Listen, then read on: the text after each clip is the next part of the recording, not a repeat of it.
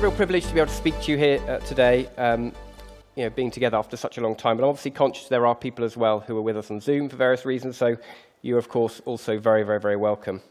I'd like you to think a bit about the title I've given this talk, which is A Life Well Lived. And I'd like you to think about what that means. What is a life well lived? What does it mean to live life well?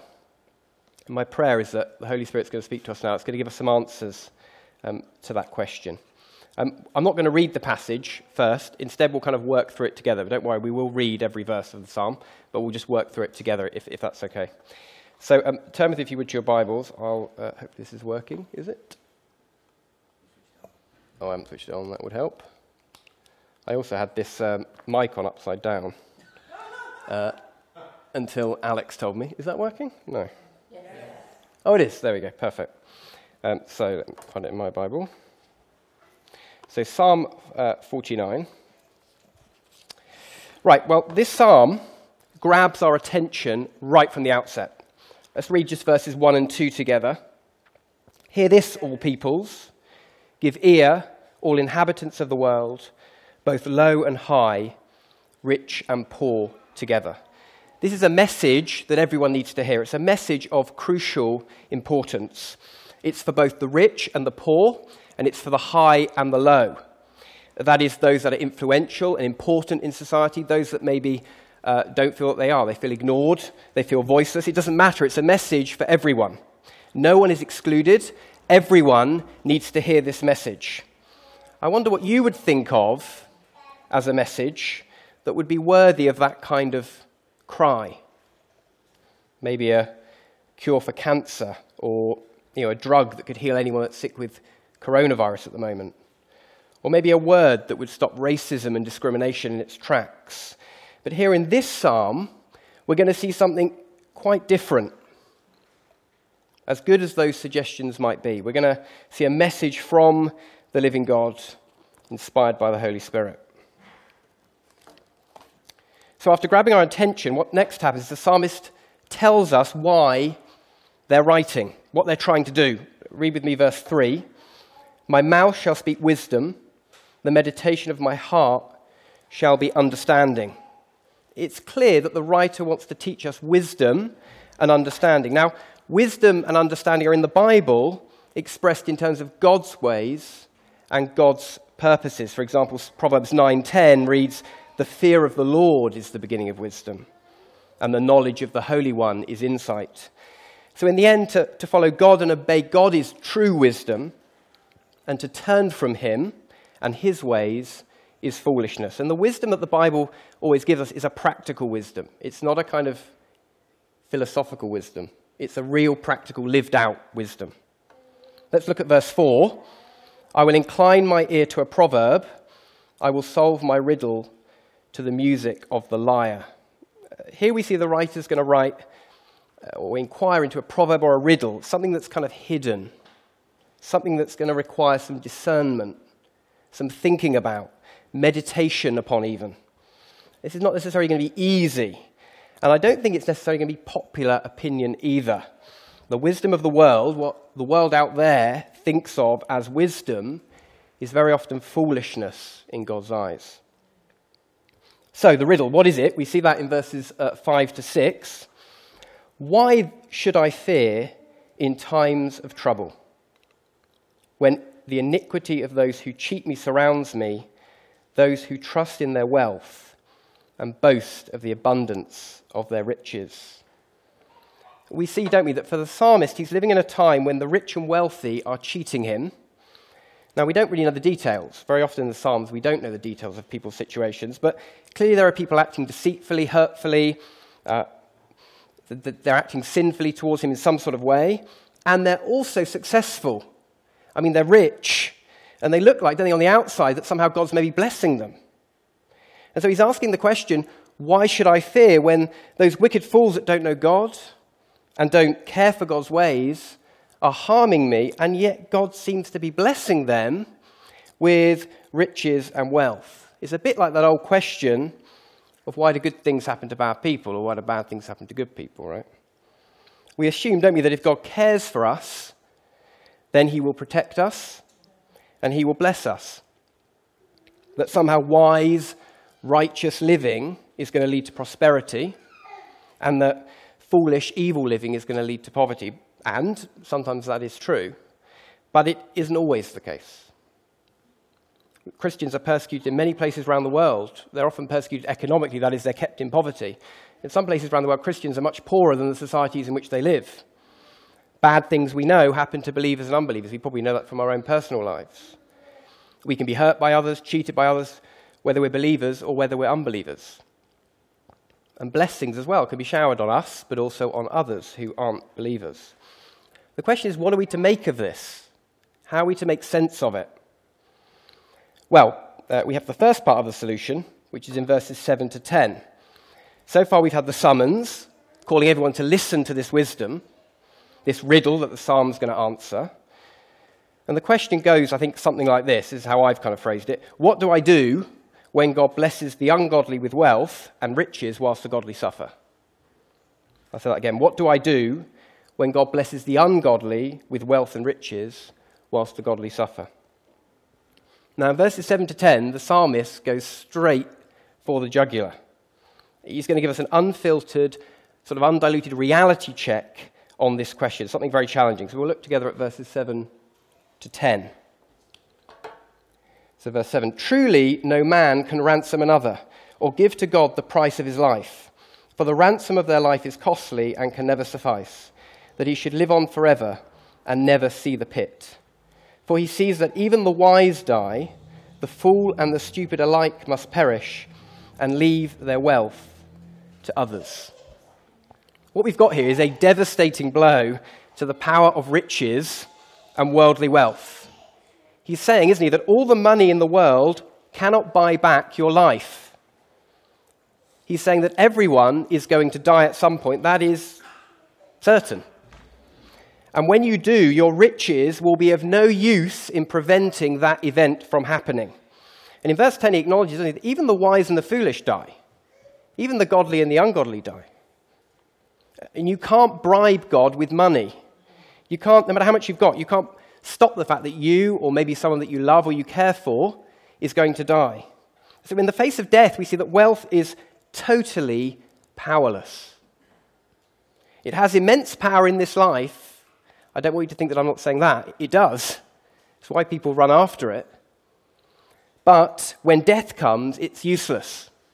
Well, you could be as rich as Jeff Bezos. He just went up into space, didn't he, and came back down again. But he cannot buy a single day to add to his life. He cannot do it. So firstly, then, wealth is powerless in the face of death. Secondly, it's temporary, not permanent. There's a story that J. John tells of a wealthy old man who dies, and the family and friends are gathered in the kind of dining room, waiting for the solicitor to come in and reveal the last will and testament. And everyone's sort of asking, how much money did he have? How much is he going to leave us? How much am I going to get? How much is this person going to get? When the solicitor walks into the room, someone asks, well, what has he left us? And the solicitor replied, everything. He's left everything. You see, verse 10 tells us, doesn't it, that when we die, we must leave our wealth to others. We cannot even take our riches with us to the grave to comfort us. Okay, verses 11 to 13. In verses 11 to 13, the psalmist then digs the knife in even deeper. Because so far he's kind of exposed the weakness of wealth itself, its emptiness. Now he's going to focus on the people that are trusting in it and boasting in it.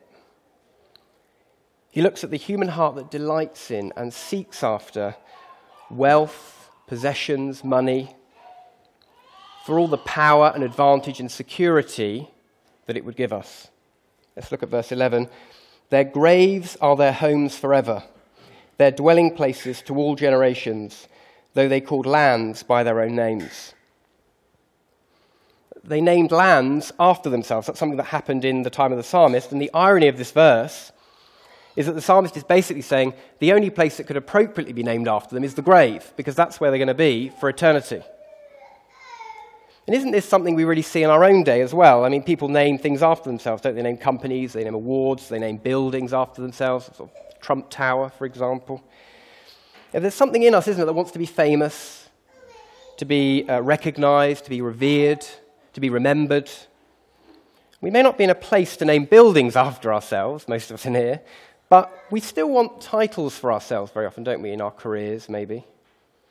Or we want recognition for how we served or done something nice or kind to someone else. The question for us is, are we happy to know that God sees, and that's actually enough? Let's look at verses 12 and 13. Man in his pomp will not remain. He's like the beasts that perish. This is the path of those who have foolish confidence, yet after them people approve of their boasts. We see that man, in all his pomp and glory, all the ways he celebrates himself and others, will not remain. You know, man achieves great things like going to the moon, but also in smaller things like just the clothes we wear, the car we drive, right? The ways we make ourselves feel good about ourselves, maybe the technology that we have or we use. They're ways that we boost our self-esteem, we use it to boost our self-image. But the psalmist says, instead, they just die like animals in the field. They're just like a wild animal. They're there one day, and they're gone the next. Okay, so far this is all quite depressing, but I think you'll probably see that it is true. I mean, it's hard to argue against this, really.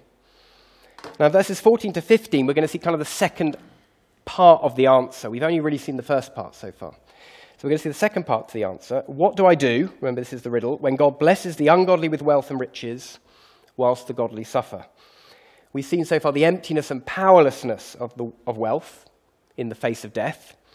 And we've also seen the delusion, if you like, of the human heart that trusts in it and desires it and places their security in it above all things. But in verses 14 to 15, the psalm's going to confront the problem of death itself. Because so far, I mean, it's said, hasn't it, that everyone dies, wise and foolish, godly, ungodly. So you could argue, well, maybe it isn't so stupid to run after wealth and riches, at least while we're here. But you see, there are two types of death. There's a hopeless death and a hopeful death. We'll look again at verses 14 and 15. Like sheep, they are appointed for Sheol. Oh, I've got to move on, haven't I? Let me move on. I'll read that again. Like sheep, they are appointed for Sheol.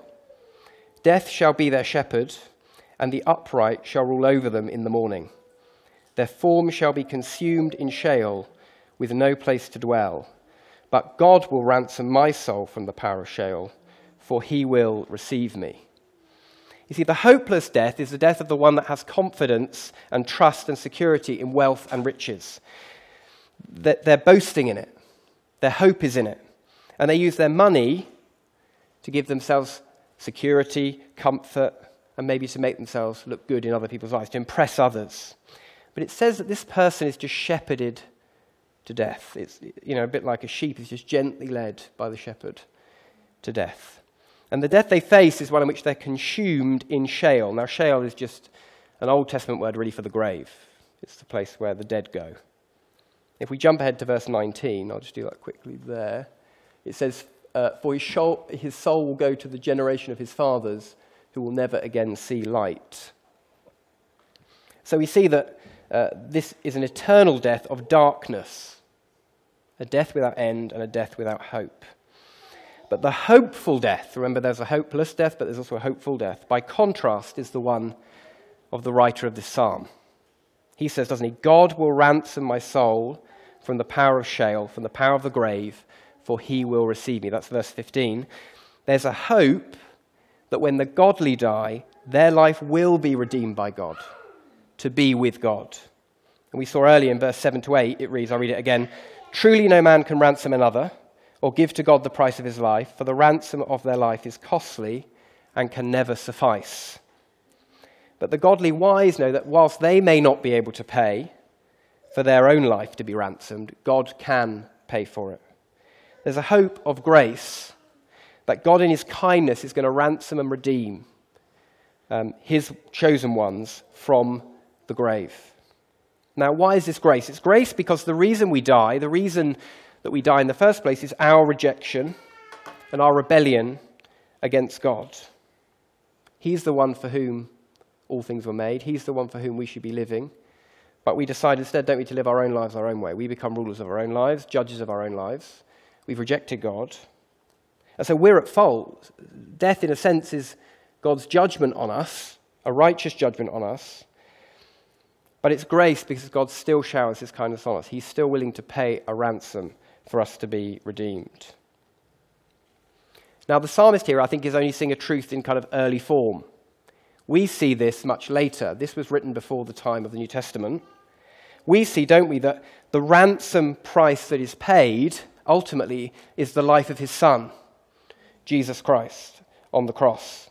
Jesus says in Mark 10:45, "For even the Son of Man," that is Jesus, "came not to be served, but to serve, and to give his life as a ransom for many." 1 Timothy 2:5-6 says, "For there is one God, and there is one mediator between God and men, the man Christ Jesus, who gave himself as a ransom for all," which is the testimony given at the proper time. So for those who have faith and trust in the Lord Jesus Christ, who offers himself on the cross for us as the ransom price for our sin, we have a death full of hope. Because as Jesus died and rose to a new resurrected life, we will be united with him in his resurrection to live with God. And this hope means, doesn't it, we're freed. We're freed from a love of money. We're freed from a jealousy of the possessions of others. Because firstly, we see these things are fleeting anyway. And secondly, if we trust in God through Christ, we have hope of eternal life with God. And those are true riches. So the question for us is our hearts, or are our hearts filled with gratitude for the salvation we've received in Christ? Or are we instead finding ourselves jealous and envious of others, resentful towards those that might have hurt you? Maybe we need to look again at the eternal perspective. That the powerlessness and emptiness of wealth and worldly success, and the amazing grace and glory of eternal life in Christ. So lastly, then we'll look at verses 16 to 20 to finish. There we go. Now, we'll read them first. "Be not afraid when a man becomes rich, when the glory of his house increases. For when he dies, he will carry nothing away. His glory will not go down after him. For though while he lives, he counts himself blessed, and though you get praise when you do well for yourself, his soul will go to the generation of his fathers, who will never again see light. Man in his pomp, yet without understanding, is like the beasts that perish." In many ways, this conclusion kind of restates much of what the psalm has already said, I think to re-emphasize it. As we're short on time, I just want to focus on one more thing, and that's verses 18 to 19. Now, verses 18 to 19, if you look at them again, we could read them again. "For though while he lives, he counts himself blessed, and though you get praise when you do well for yourself, his soul will go down to the generation of his fathers, who will never again see light." We see, don't we, that it's not the opinion and assessment of our life that matters, our own assessment of it. Neither is it the assessment of others on our life that matters. What matters is what God says about our lives. The writer freely admits that those that trust in wealth will be praised by others, but it's God's opinion that counts. And that's kind of the way the world goes, isn't it? You get a promotion, you make a good investment or something, people will congratulate you. Maybe they're jealous of you, they wouldn't tell you that probably. They praise your lovely car, they praise your lovely house. We see that in the end, it's God's assessment that counts. And what is that assessment? It's what we're trusting in. You see, there's two types of trust. There's trust in worldly wealth and riches on one hand, and there's trust in God on the other. It's worldly riches or Christ. And we have to make our minds up which one we're going to trust in. So I'm not saying here that owning a nice car or a nice house is necessarily foolishness. I think these things can be received with thankfulness from God, and I think as well we can use them to bless others and give to others. But we must hold them lightly. And we must acknowledge their ultimate emptiness, and that the love of Christ is superior to all things. So then we see, don't we, the solution to this riddle. What do I do when God blesses the ungodly with wealth and riches whilst the godly suffer? It's that we need to see things from an eternal perspective. Those who serve money and possessions and worldly acclaim will face an eternally hopeless end. And that's basically a life gone wrong, a life that has not been lived well, though it may not look like that now. Instead, those who trust in and worship the Father for the grace he's given us in his Son, Jesus Christ, we're freed from a trust in or a desire for money or possessions or anything else. It could be popularity, it could be achievements or whatever, fill in the gap, whatever else you might want to run after. Because we know we have an eternal hope in Christ in which we will live with him forever. That's a life well lived. Amen.